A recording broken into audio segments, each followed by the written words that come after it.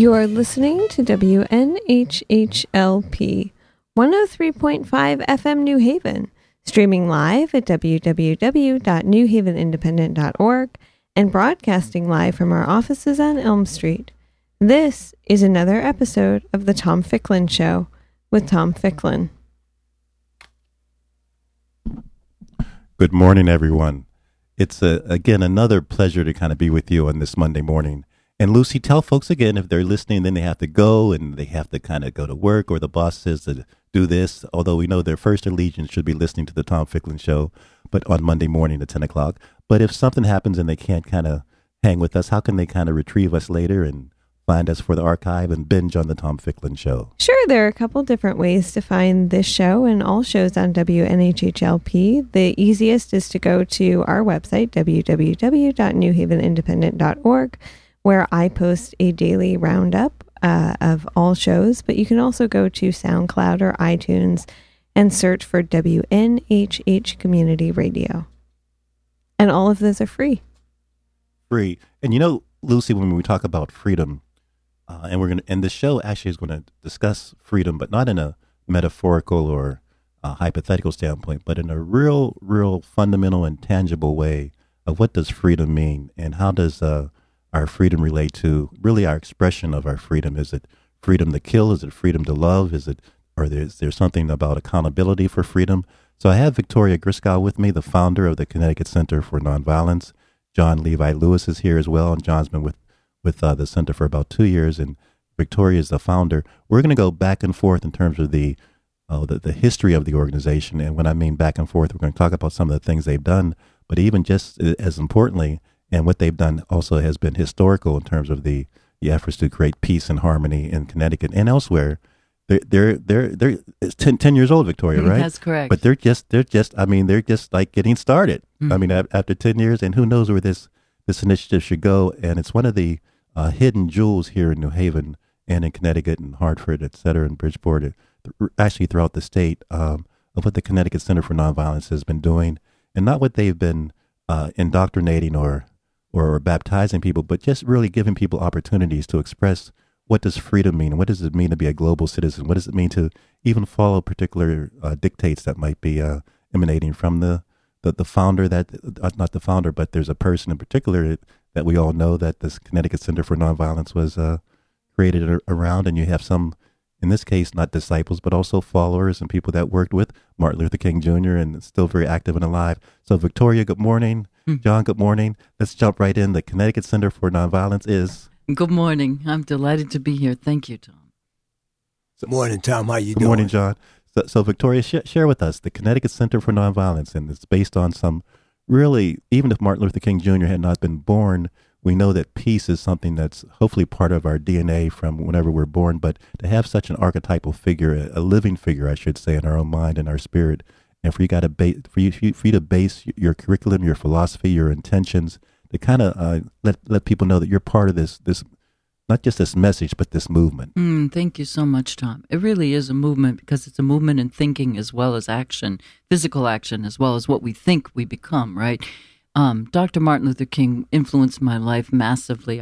I was alive. I'm alive when he was alive. Mm-hmm. I recognized what he was doing. And in my journey, I came upon, you mentioned a living legend who is with us now, Dr. Bernard Lafayette Jr., who worked with Martin Luther King, for those of you that don't know, for 10 years, and was one of the original founders or organizers of Student Nonviolent Coordinating Committee, came along, worked in several of the movements, Selma in particular, laid a lot of the groundwork for the Selma movement, and then also was appointed by Dr. Martin Luther King to be the national chairperson of the the Poor People's Campaign. So this gentleman, Bernard Lafayette, became my mentor in 2005, and I was already on the path and the journey about Martin Luther King, because he was assassinated when I was 12 years old, and I went to school in New York City, Queens, where I was born, and our school was completely integrated, magnificently diverse, and we watched the civil rights movement unfold on television, Walter Cronkite, on the news. It was our daily diet. And as a young person, a Caucasian person living in a very mixed racial community, I could not even sit idly by then and accept that this indifference, this incredible inequality was part of a normalcy in America. Yes. And so his influence was massive. And when his date of birth became a national holiday, I founded an entire commemoration ceremony for Martin Luther King. I did.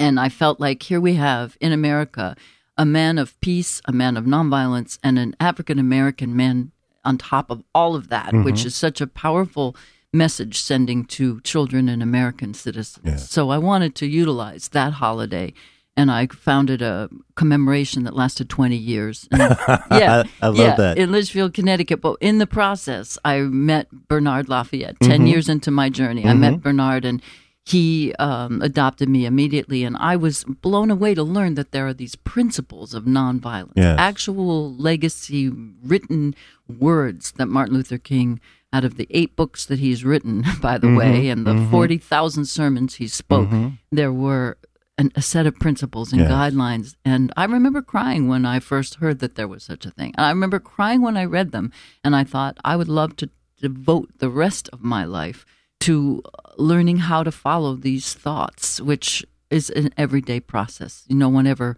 really accomplishes that. It's a journey, it's a pilgrimage, and I too am on that pilgrimage. I love your alliteration and your kind of enabling us to really imagine what you're doing when you mention the journey and the metaphor and the path. And John, I'm going to bring you in a second. The Connecticut Center for Nonviolence, where this show is not just a historical reprise. There's some very important activities that you guys are going to be involved with or are involved with. And if folks want more information about your fall introductory sessions, your potential workshops, how to get involved, how should they contact you? Yeah, thank you. They can contact us by going to www.ctnonviolence.org, emailing us at info@ctnonviolence.org. They can also call us 860-567-3441. Tremendous. Throughout this show, and we have about another 40 minutes or so, we're going to kind of continue to share that contact information, because rather than having a message, to have a movement, we have to stay in communication with each other, if not constantly, a lot, consistently. I mean, consistency is the key. And when you mention Bernard Lafayette and SNCC and just the other components of the civil rights movement, there's so much. And today we're involved with the civil rights movement. So we hear about Occupy Wall Street. We hear about Black Lives Matter. All lives matter. We know about the Kaepernick situation. So we can see the times have always been ripe for righteousness and uplift and positive struggle. John, what kind of attracted you to get involved with this suffragette over here? This rabble rouser, Johnny Brown, or Andrea Brown, or Christina Brown, or Victoria Brown, kind of the abolitionist here. What kind of attracted you? Because you've again, John, people know you from the area in terms of your religious commitment, in terms of your social activism, work with New Haven Family Alliance, other involvements. I grew up in the West Rock area. But what kind of attracted you to kind of put this on your plate? Because I've been impressed with your commitment to it as well. Well, I mean, like you said, the Family Alliance, and some of the work that I was doing with them, and actually, it wasn't something that I kind of was looking for. It kind of just came to me as I am also on my pilgrimage and doing and attempting to do some things that will help bring a peace into our society. Yes. But I got a phone call from I think Shirley West, because the Center for Nonviolence was doing a training with the Family Alliance, and she told me to give Victoria a call. Yes. And I called Victoria and I said, I'm supposed to be in this class. Or something. There was one, she said, there's no more slots open or anything like that. But I said, I'm supposed to take this. I know there's got to be. And so it just came. And then once I got involved with it, it was just perfect for what I was involved in with the Brotherhood and the Christian Community Commission and the host and all those other things that I committed my life to bring forth change in the community. And one of the things about the center, it really is the opportunity, and it gives way for a real conversation. Indeed. And it's safe. Indeed. The principles of nonviolence, the philosophy of Dr. King, it really is a safe conversation that does not try to bully you into doing it that way, but it creates an atmosphere where it really is. It does open up where you don't feel like somebody's trying to coerce you into doing it a certain way, but it makes you feel free to tell and to express the things that we deal with on a daily basis, especially in the Black community, that we deal with on a daily basis, attempting to get our voices to be heard. Yes. And so this definitely, the philosophy, the teaching, the nonviolent principles, the information, the steps, all of that, it really does help us be able to have a real healthy conversation with reconciliation tied to it. Perfect. Very powerful. Let me say right now, we're going to have you guys back probably in early January, but between now and January, and also in this last 6 months, and I mentioned at the opening of the show that we're going to talk about some tangible, hands-on, being present manifestations. And even, I know you've had your training sessions, but walk us through a little bit of, because you work with police departments, you work with youth. So this is not just hearing a sermon or reading all 9 or 10,000 sermons that Martin Luther King Jr. has provided. But tell us a little bit about, that's what I've really been intrigued about, just being able to penetrate the police systems, to have them invite you in, to work with young people. You've had murals. So share with us some of the actual. I'd be happy to share the young people work, and then I'm going to definitely ask John to talk a bit about the police work, because it's his community liaison work that has brought the police to us here in New Haven. Right. With this work also with the ambassadors. So it's been fabulous.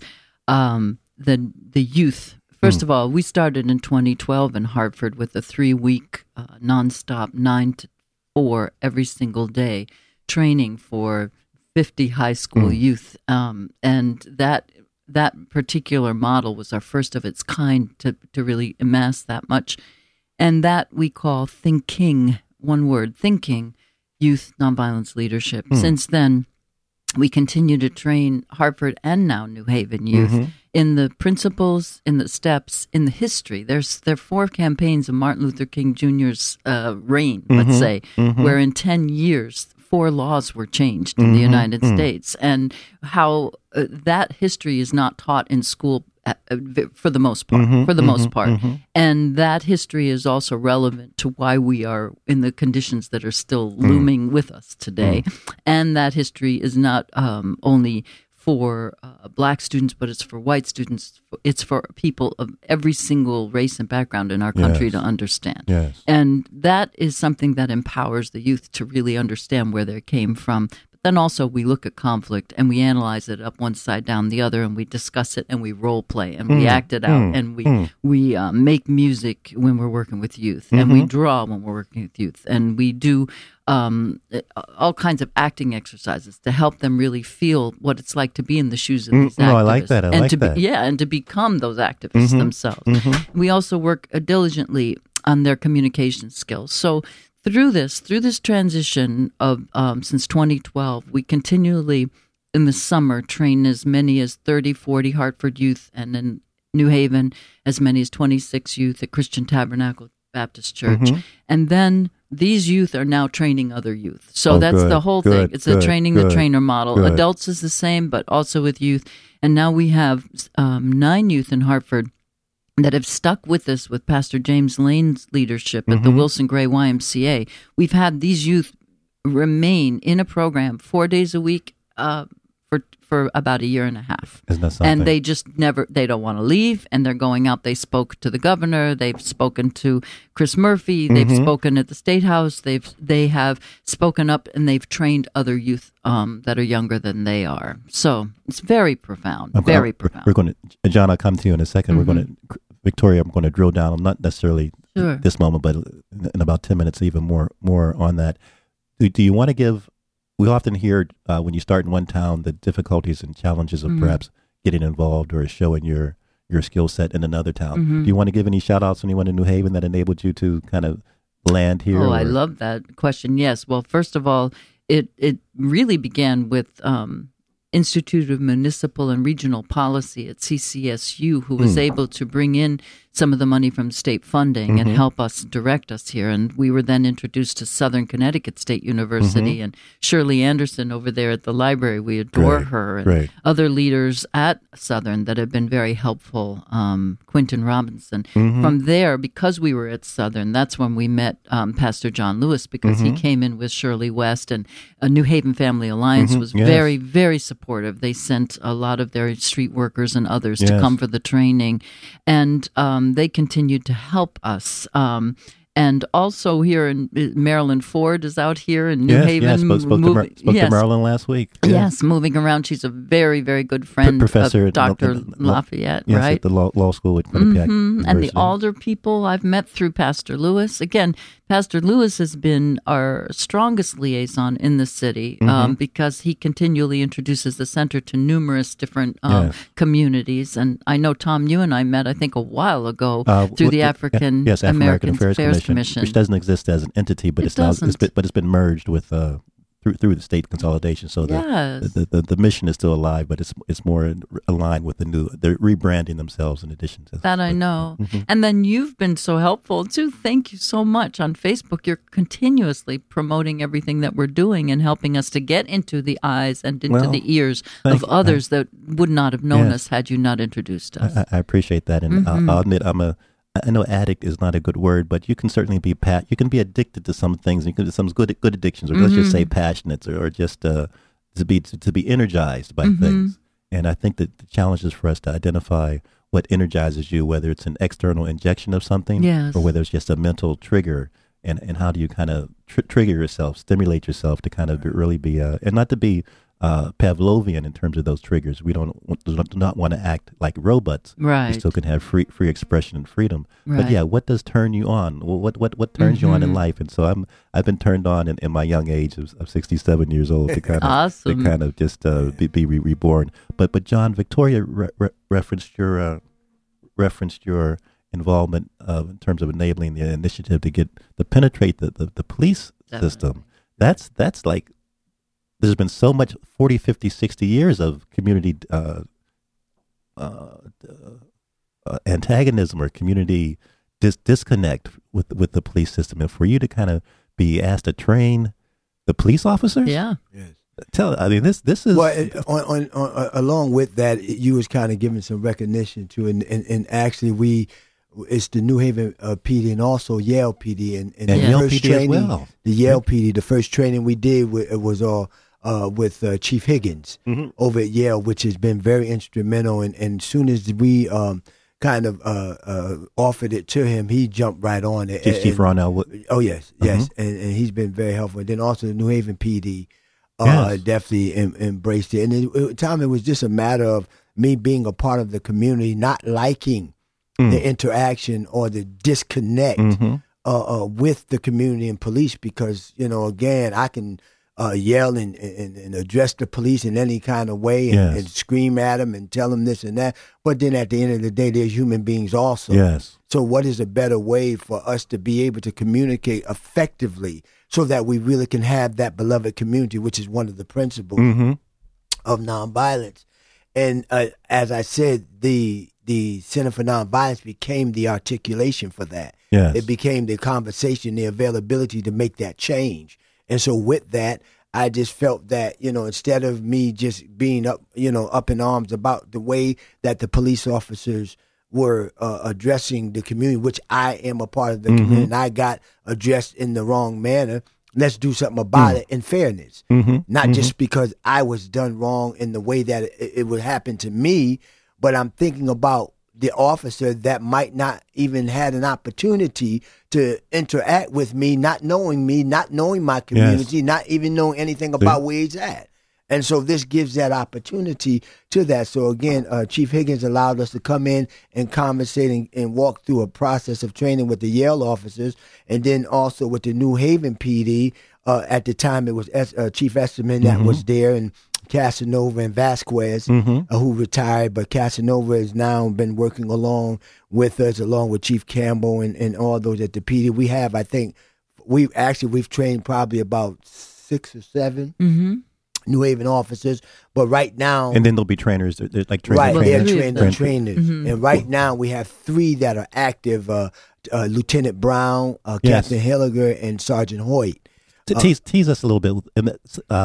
You may not be able to reveal any of your state training secrets because I know you're going to be copyrighted and everything. But what might be some of the exercises or conversations, or how do you measure? Just help us to see. We're in the class. What can you share? What takes place? I'm a new police officer and I'm listening to you. And what are you asking me to do or think or interact? Well, I think for the officers, historical information is very crucial. Because some of the things that they're coming into in our community, especially in the black community, we're talking about the black community, especially right now where we're having, or the problems are stemming from when it comes down to the interaction with law enforcement and community.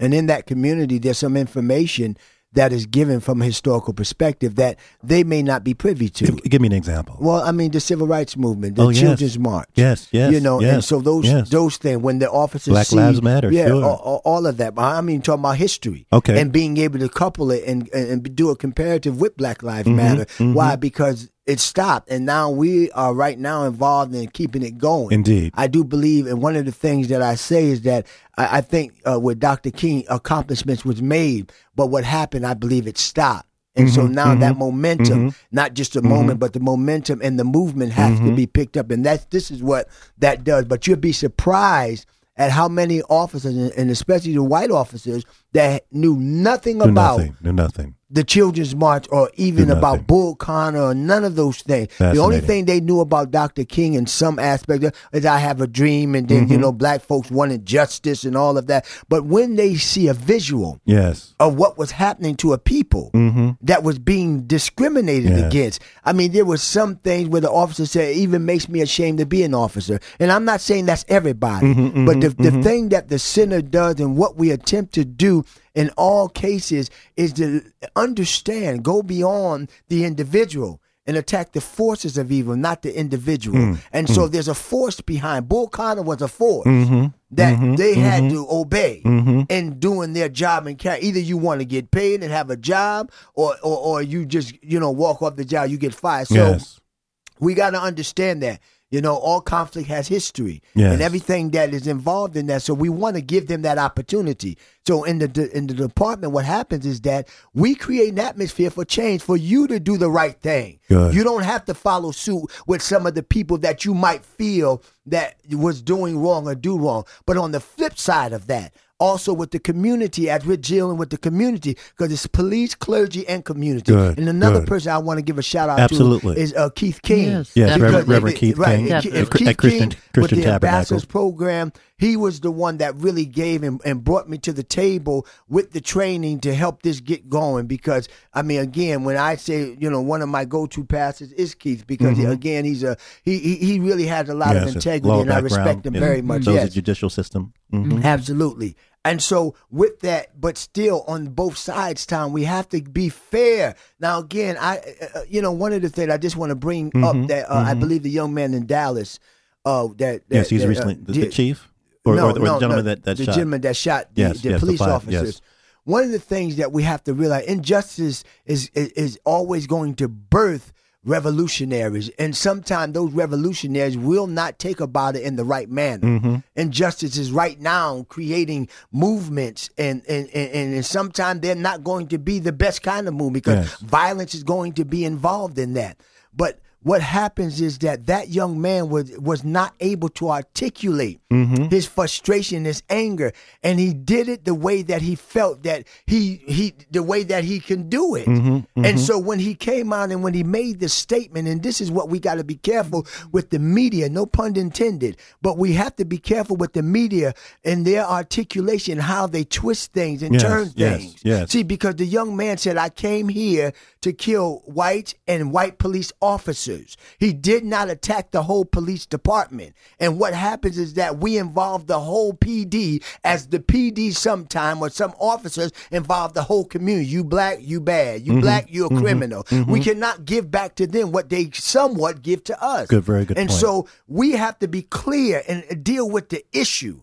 And so dealing with the issue in the way that we do, we create an atmosphere for those individuals who might be wearing a badge to have an opportunity to do it the right way. I don't have to be a part of that. I don't have to, address the issue in that way. And at the same time, like I said, with the community, we have to be open also. And so we have to be able to look beyond the individual and attack the system and deal with the system because it's systemic. We cannot just attack individuals, but if we keep the issue relevant and not just attack one person, but attempt to get to the source, then we'll see a lot of things come about. And one thing with Dr. King, we'll see a lot of things in terms of the beloved community as well.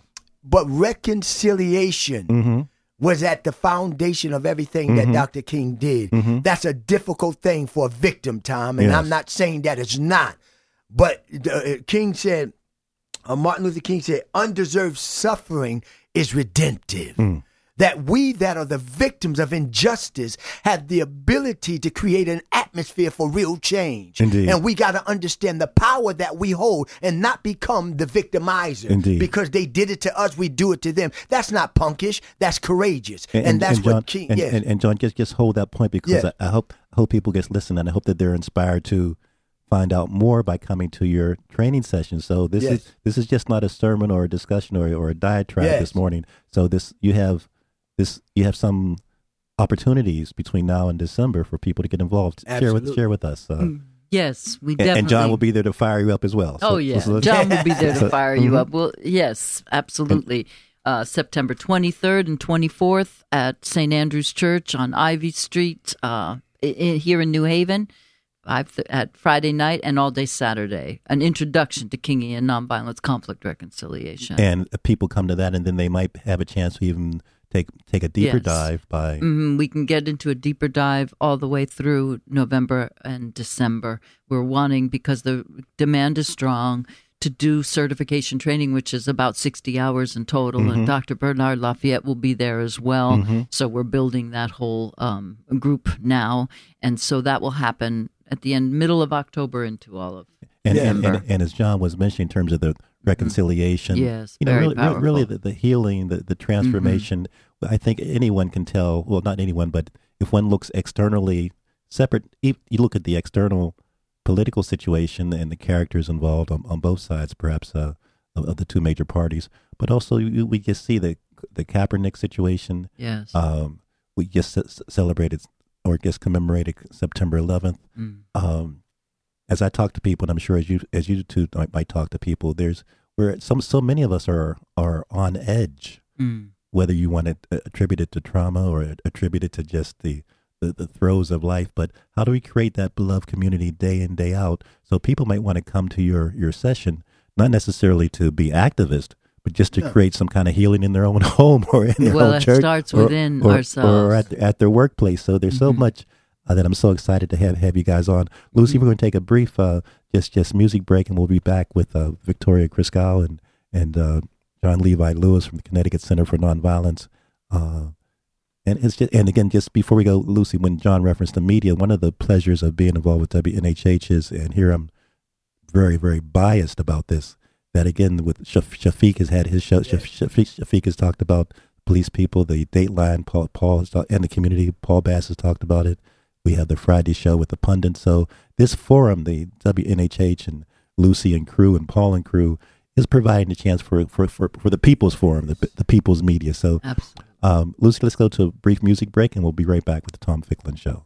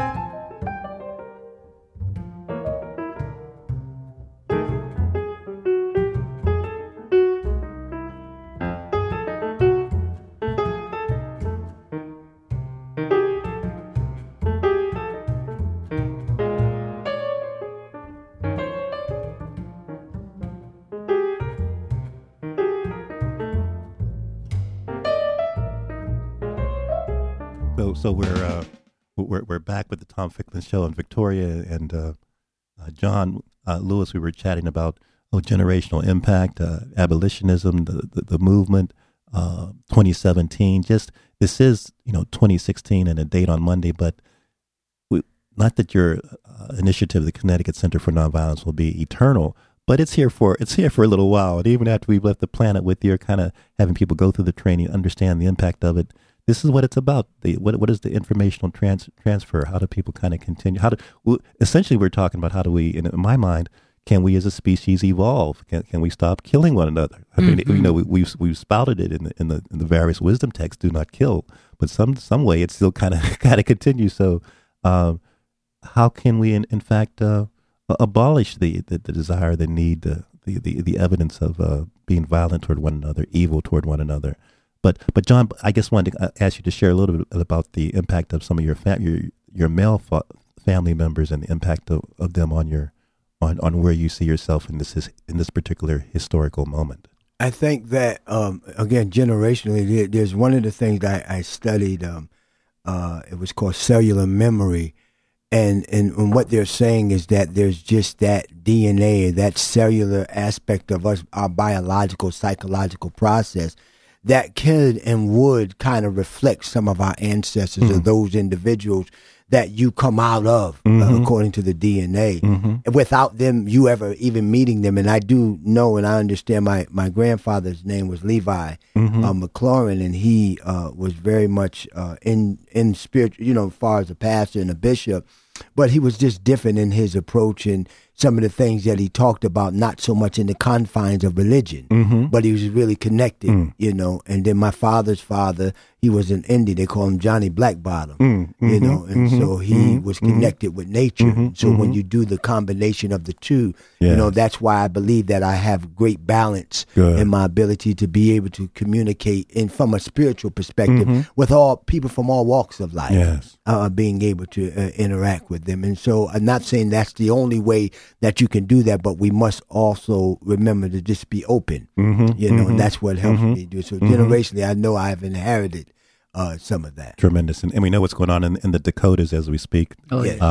In fact, I'm going to an event, the Deeper Change is having an event on generational kind of genocide. But Victoria, you mentioned that in terms of your ancestry, someone was a suffragette or an abolitionist? Yes.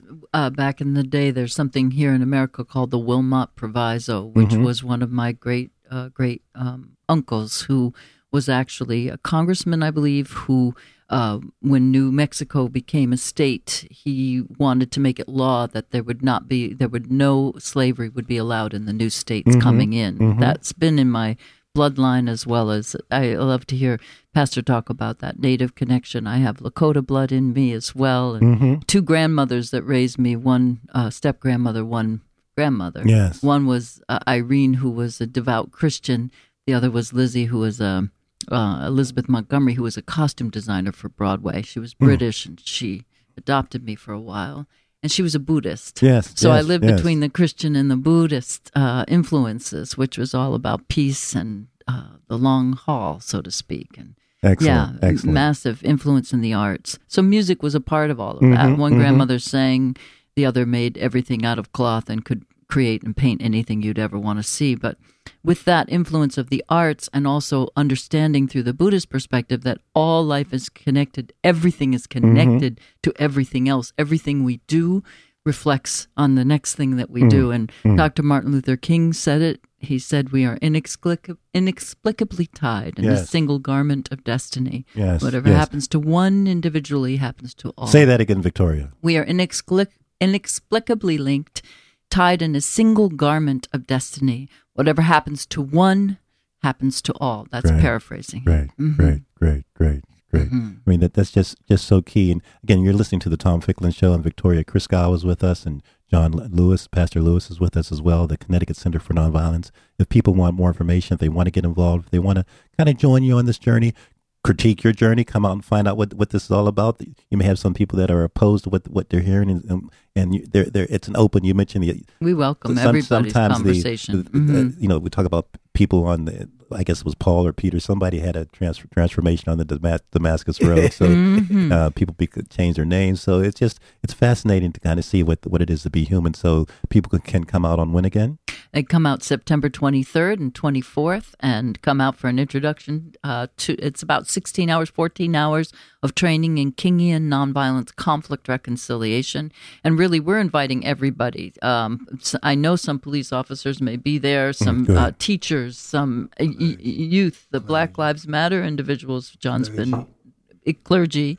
So we are encouraging everyone to come out, everyone that is a young adult up to adult age, because the youth program is separate for reasons that we don't need to go into, but definitely we would like to invite all people to come out and really see what it's like to interact in these very, very vital conversations about our great racial divide, which is honestly true and real, and also about the breadth of violence. See, we're addicted to violence in this country, and we've created a militaristic society where there's allowed to be police in small towns are allowed to have tanks the size of war machines, and we have just become so addicted to this militaristic mentality, power over rather than power with. And we, as a Center for Nonviolence, continue to recognize that it doesn't, within every single soul is the capacity for a much greater love. And at the center of nonviolence, Martin Luther King says, stands the principle of love. So we need to dial up the love. It exists. We increase the peace. We're proactive. We're wanting to tell the truth about what's here,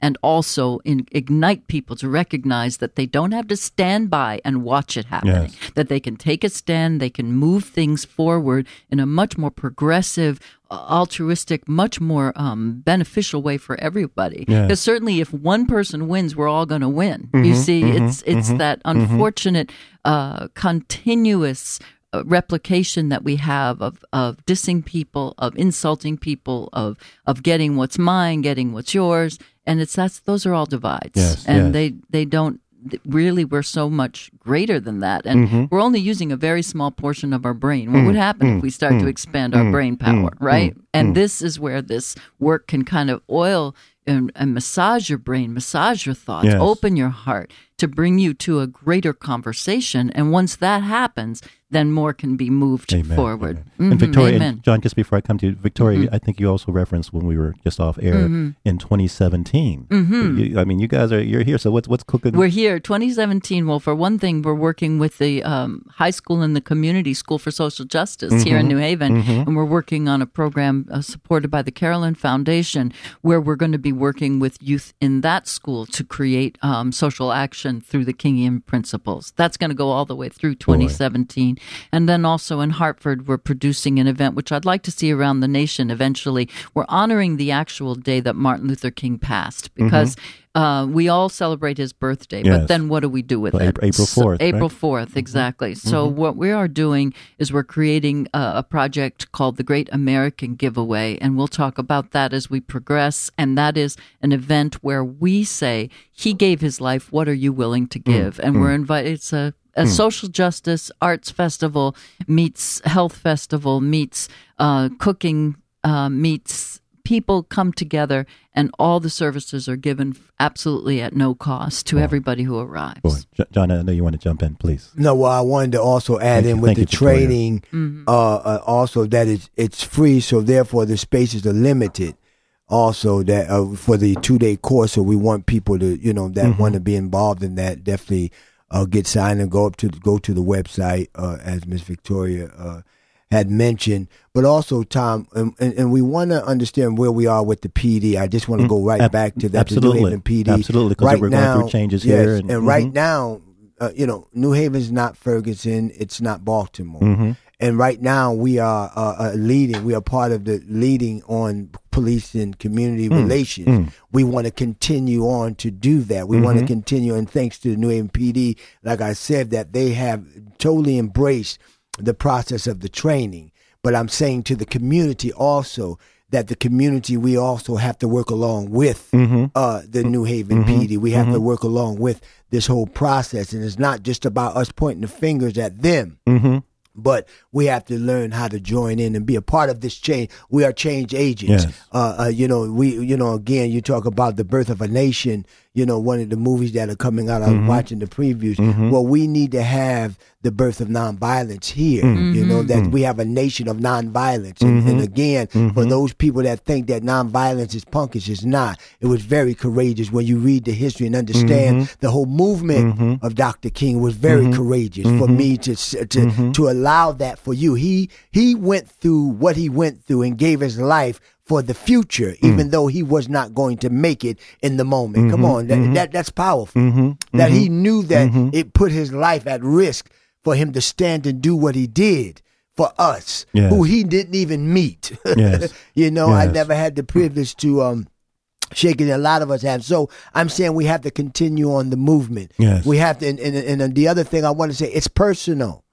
It is, again, it's great when we can come together. You said how people can help or how people can get involved. It's personal, that you make a commitment to yourself that you will be nonviolent, that you will find everything in your being to go beyond the moment that can cause harm to you or somebody else, and do the best that you can to reach beyond that moment. And this is what we help you learn the process and learn how to walk through, because again, unless you get it, what happens with this training, you get it first before you think you can get it. Give it. You get it first. It transforms you first. Matter of fact, you can ask some of the people that's been through the training. Yes. It really starts to bring you back to your normality. Amen.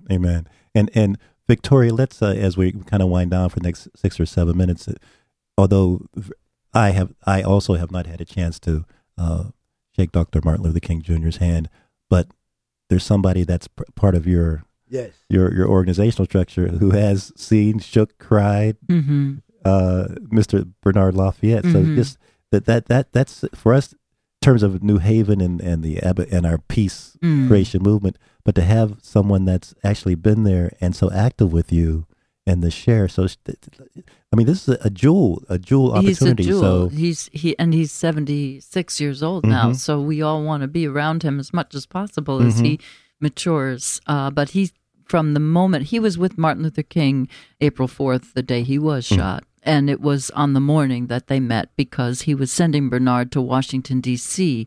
to begin that whole Poor People's Campaign. And he told Bernard Lafayette, we must institutionalize and internationalize nonviolence. That's your charge, Bernard. And he said, but I'll tell you more about that when I meet you in Washington. And then, of course, Bernard flew to Washington, and then that's when he heard the dreadful news that Martin had been assassinated. And that's why Bernard Lafayette says they think they shot him, but they missed, because over the whole last 50 years, this is all Bernard Lafayette has done, is he continues to teach. He has thousands and thousands and thousands of people trained in Kingian Nonviolence and all over the world. Nigeria, Israel, Palestine, all over America, Germany. And whenever he's come to Connecticut, actually about 4 or 5 times a year, he comes here because he's always wanting to support CTCN, because he says that we're doing the very work that Martin asked us to do. See? And because we have that devotion to see change. And what's fabulous, Tom, is who we've met, who Bernard and I have met in this journey as we've gone about, such as Pastor Lewis, such as these officers he mentions at the PD, and other trainers and other people that really want to see change. They stick with this. They work with us, and we build this process. If folks want to reach out and also contribute and support certainly their time, their energy, but also their resources. I mean, you are a nonprofit. We're a nonprofit organization, and in fact, right now there have been immense Connecticut state funding cuts, enormous, all across the state. And so we are dependent on some of those dollars, and yet we're also believe, as Principle 6 says, the universe is on the side of justice, and we are fully aware that the balance that has to happen in our nation, this is part of the healing, part of the great healing in our country that is needed at this time and continually after we're gone, way after we're gone. This is the healing that is needed. Therefore, the universe will support us. But without a question of a doubt, we are in great need of financial support, and so that we can continue this work fluidly, and we can offer our work free to the community. As you see, like John, for 4 years now, all of these trainings for all of these people in Connecticut across the state have been free of charge, and that is now having to shift. So if there were individuals who are capable of helping us support these trainings, we can see change. And by the way, our evaluations are on our website as well. We have complete evaluations proving that we have changed the behavior of people's response to violence. So if someone wants to write out the check right now, they should make it out to Connecticut Center for Nonviolence and send it to P.O. Box 1085, Hartford, Connecticut 06143. But really, you can come to our website also at ctnonviolence.org, and there's a PayPal button, and you can make a donation directly there. And I say that because we don't see as many radio telethons in terms of fundraising as we need to. But we need to, and there are organizations that they're more entitled to. It would be very nice just to have that. Yes, thank you. We have about 2 minutes, so kind of closing 1 minute closing comments maybe for John or Victoria. Well, I just want to encourage everybody once again to come out to the training that we're having. Go on the website. You can look and see where that's located at, and just get involved in really creating this beloved community, become a part of it. I'd like to say that peace is possible. It is possible to live in peace, and we're capable of it. So we encourage you to come and work with us. Well, on that note, I can't top that. That's peace is possible, and peace is alive, and peace is happening, and we can make it happen. Thank you so much, Victoria and John. It's been a pleasure. Thank you so much. Thank you.